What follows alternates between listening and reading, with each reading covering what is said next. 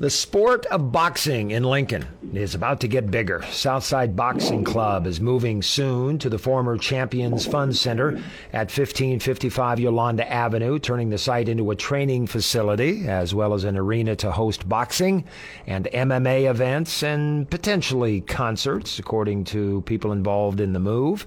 The space is capable of holding as many as 2,000 people. That's a look ahead at the future of boxing here in Lincoln. Lucky for all of us that there are still people around with fond memories of boxing from Lincoln's past, and I'm fortunate to have one with me today. Doug Emery talks boxing on Lincoln Live. Doug, good to catch up with you. Thank you, Dale. I appreciate it. Your dad was a boxer. One of your dad's former boxing students or boxing buddies started Southside Boxing. You were a boxer, so when I say Southside Boxing Club, what sights and smells and sounds come to your mind? Well, a lot of memories of when my dad had gyms. It was tough sometimes to find gyms. You just wherever you could put one. My dad had one in a garage. John Kubler, who actually started Southside Boxing, fought for my dad, and decided at some point he wanted to be a coach, and he started back in a garage. And so this will be such a huge step forward because you won't have to look for gym space. And one of the other things is it's really difficult to find arena space, small arenas that you can get at a reasonable price so that you're not losing a lot of money or having to have unrealistic prices for the tickets for events. Years ago, you and I shared part of an afternoon at Southside Boxing at 20th and South, and I remember it wasn't very big, not very big at all. Nope. Well, that's about to change, of course, thanks to the City County Planning Commission voting to change zoning on that 6-acre site so that the boxing business and potentially large events can be held at the Champion Fund Center. That has to please you, the fact that the city planners saw a future for boxing in Lincoln. Absolutely. And I mean, boxing's always going to be a niche sport, unfortunately. But when you talk about things that keep kids off the street and things that will help in certain areas, boxing is one of those things. I mean, we don't get a lot of our kids from the country club, and we have kids who, like John Kubler, who decided it was time to give back to the boxing community and to help kids like he was helped by my dad, and so it'll be fabulous because it won't leave people out looking for Southside. Since the time we met, Southside had been in 3 different locations after that because it's just very difficult to find a location that you could afford and one that would allow you to stay there for multiple years. As you and I were setting up times and calendars and logistics for this conversation, you said you were involved in all phases of boxing, including locally. Tell me what you've been up to in Lincoln in terms of what you see that I don't see from being in the boxing world. Well, Southside is really, really, we're down to just one gym here in Lincoln because the gym that they used to have out at the Airport Rec Center, the gentleman who was the coach there for years and years, fabulous gentleman, he retired.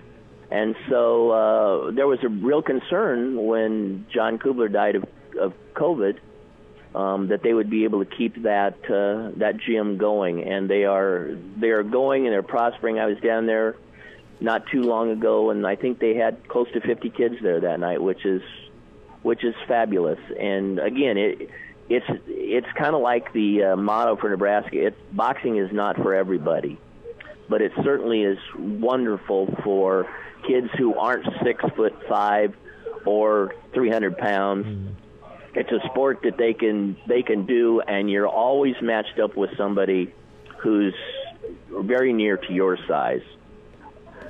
All right, so stay in that world, please, in the world that most listeners aren't familiar with. How would you characterize the interest in boxing in Lincoln?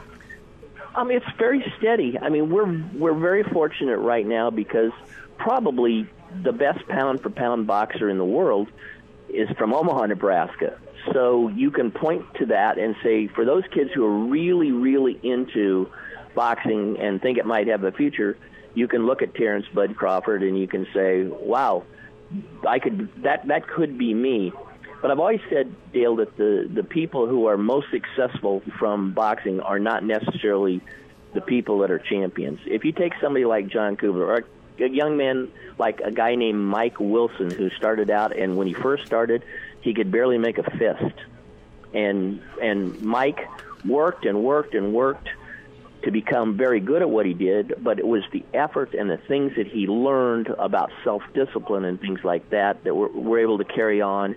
And those are the people who are success stories because it was boxing that taught them those things that you had to do on your own. Nobody's going to come out with you and run with you in boxing except another boxer. But you can't wait for a team to do it. You have to be able to be self-disciplined and do it on your own. And those are tremendous life lessons.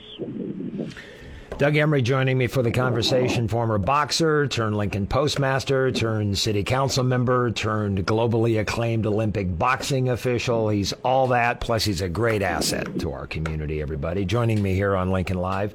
I went to the Southside Boxing Club website, Doug, and prominently displayed on some of the tiles there, the photographs, are females.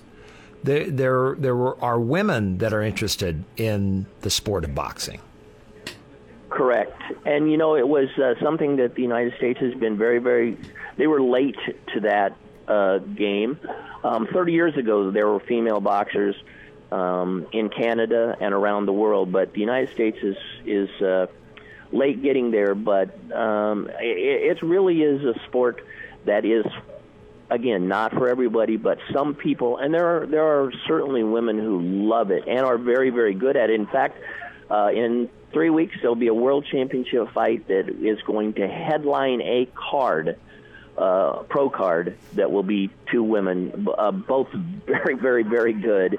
And so it's we now have, the United States had 3 medals, I believe, last year at the World's Women's Championships. So we have women's championships just like we have men's and youth championships, and so it's really grown in that area. So how did it come around, Doug? Did it start as self-defense, and then it turned into, hey, I kind of like this. I have a skill for this. I can be coached at this. And now we're at that stage. Was self-defense a motivator? Well, I think that's where it started, but I also think there was a lot of like most sports, it was a case of some woman saying, why not me? Don't tell me what I can't do. And when you get them in the gym, you find out that it is not so much different. Obviously, different skill levels to start, but they certainly have an aptitude for it.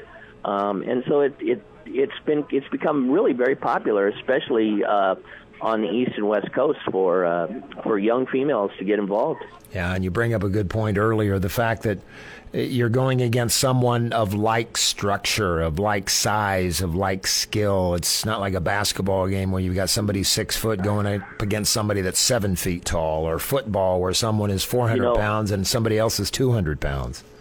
Dale, I get calls all the time from parents who will say, do you think it's safe? And I said, I'll tell you this. I would let my son box if he so desired, or my daughter if they so desired. But it's the only sport where you have a doctor who sits at ringside, and you have two people who are in there with a third man whose sole job is to make sure that you're safe and your weights are within 2 or 3 pounds of each other. And we have books that tell how many bouts you have, so we get kids when they're doing local shows who are matched up against other kids who have similar ability. What's your take on MMA? I bring that up because the relocation of Southside Boxing will have an MMA component to it.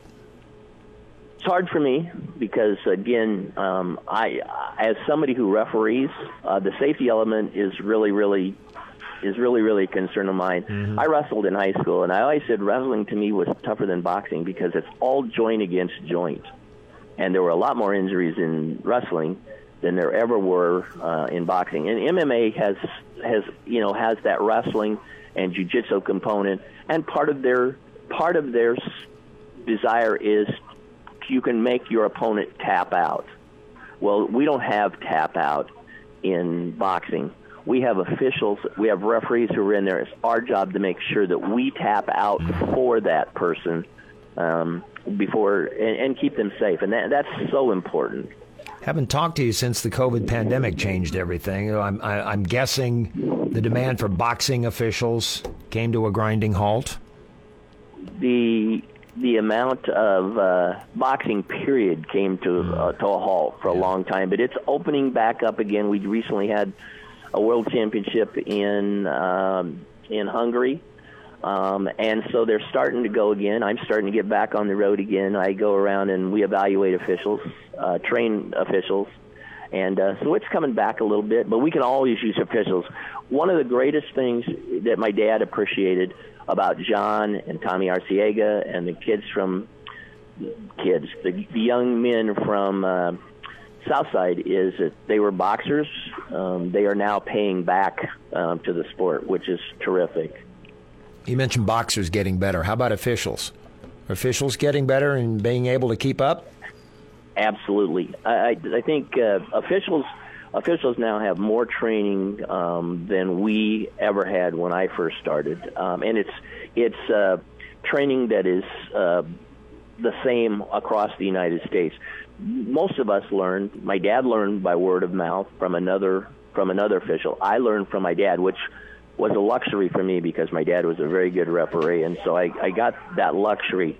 But not everybody has that, and so we've set up a structure now where we have clinics that are in every area. They're given certain times of the year, and then you can move yourself up by doing certain activities, by testing. You can move up until, the highest level would be an opportunity to go overseas and work as an official. And you've been doing that. How many years have you been doing that? Well, I started as an international official in 1989, but I have not officiated now for the last 10 years as a referee inside the ring internationally. I had an opportunity to get into a training spot and into an evaluation spot, and I made my dad retire when he was 70 because I said, Dad, we shouldn't be in the ring when he's 70. Well, I'm 71 now, so it would have been pretty hypocritical for me to spend much time in the ring after I wouldn't let him do it. But I do think if you're trying to protect kids, you don't want to be a step slow. And I think there comes a time with all of us when it's time not to be as active as we used to be. Well, you're officiating officials. That's a skill that's necessary, too. And I love it. We have great officials now. And the sport has become a lot less political than it used to be. And we have now the ability to take people who are making it political and have them not work at the international level anymore. It's always good catching up with you, Doug. Always good to hear your voice on the radio. Good to hear from you, Dale. Thank you. Talking boxing with Doug Emery this morning on Lincoln Live.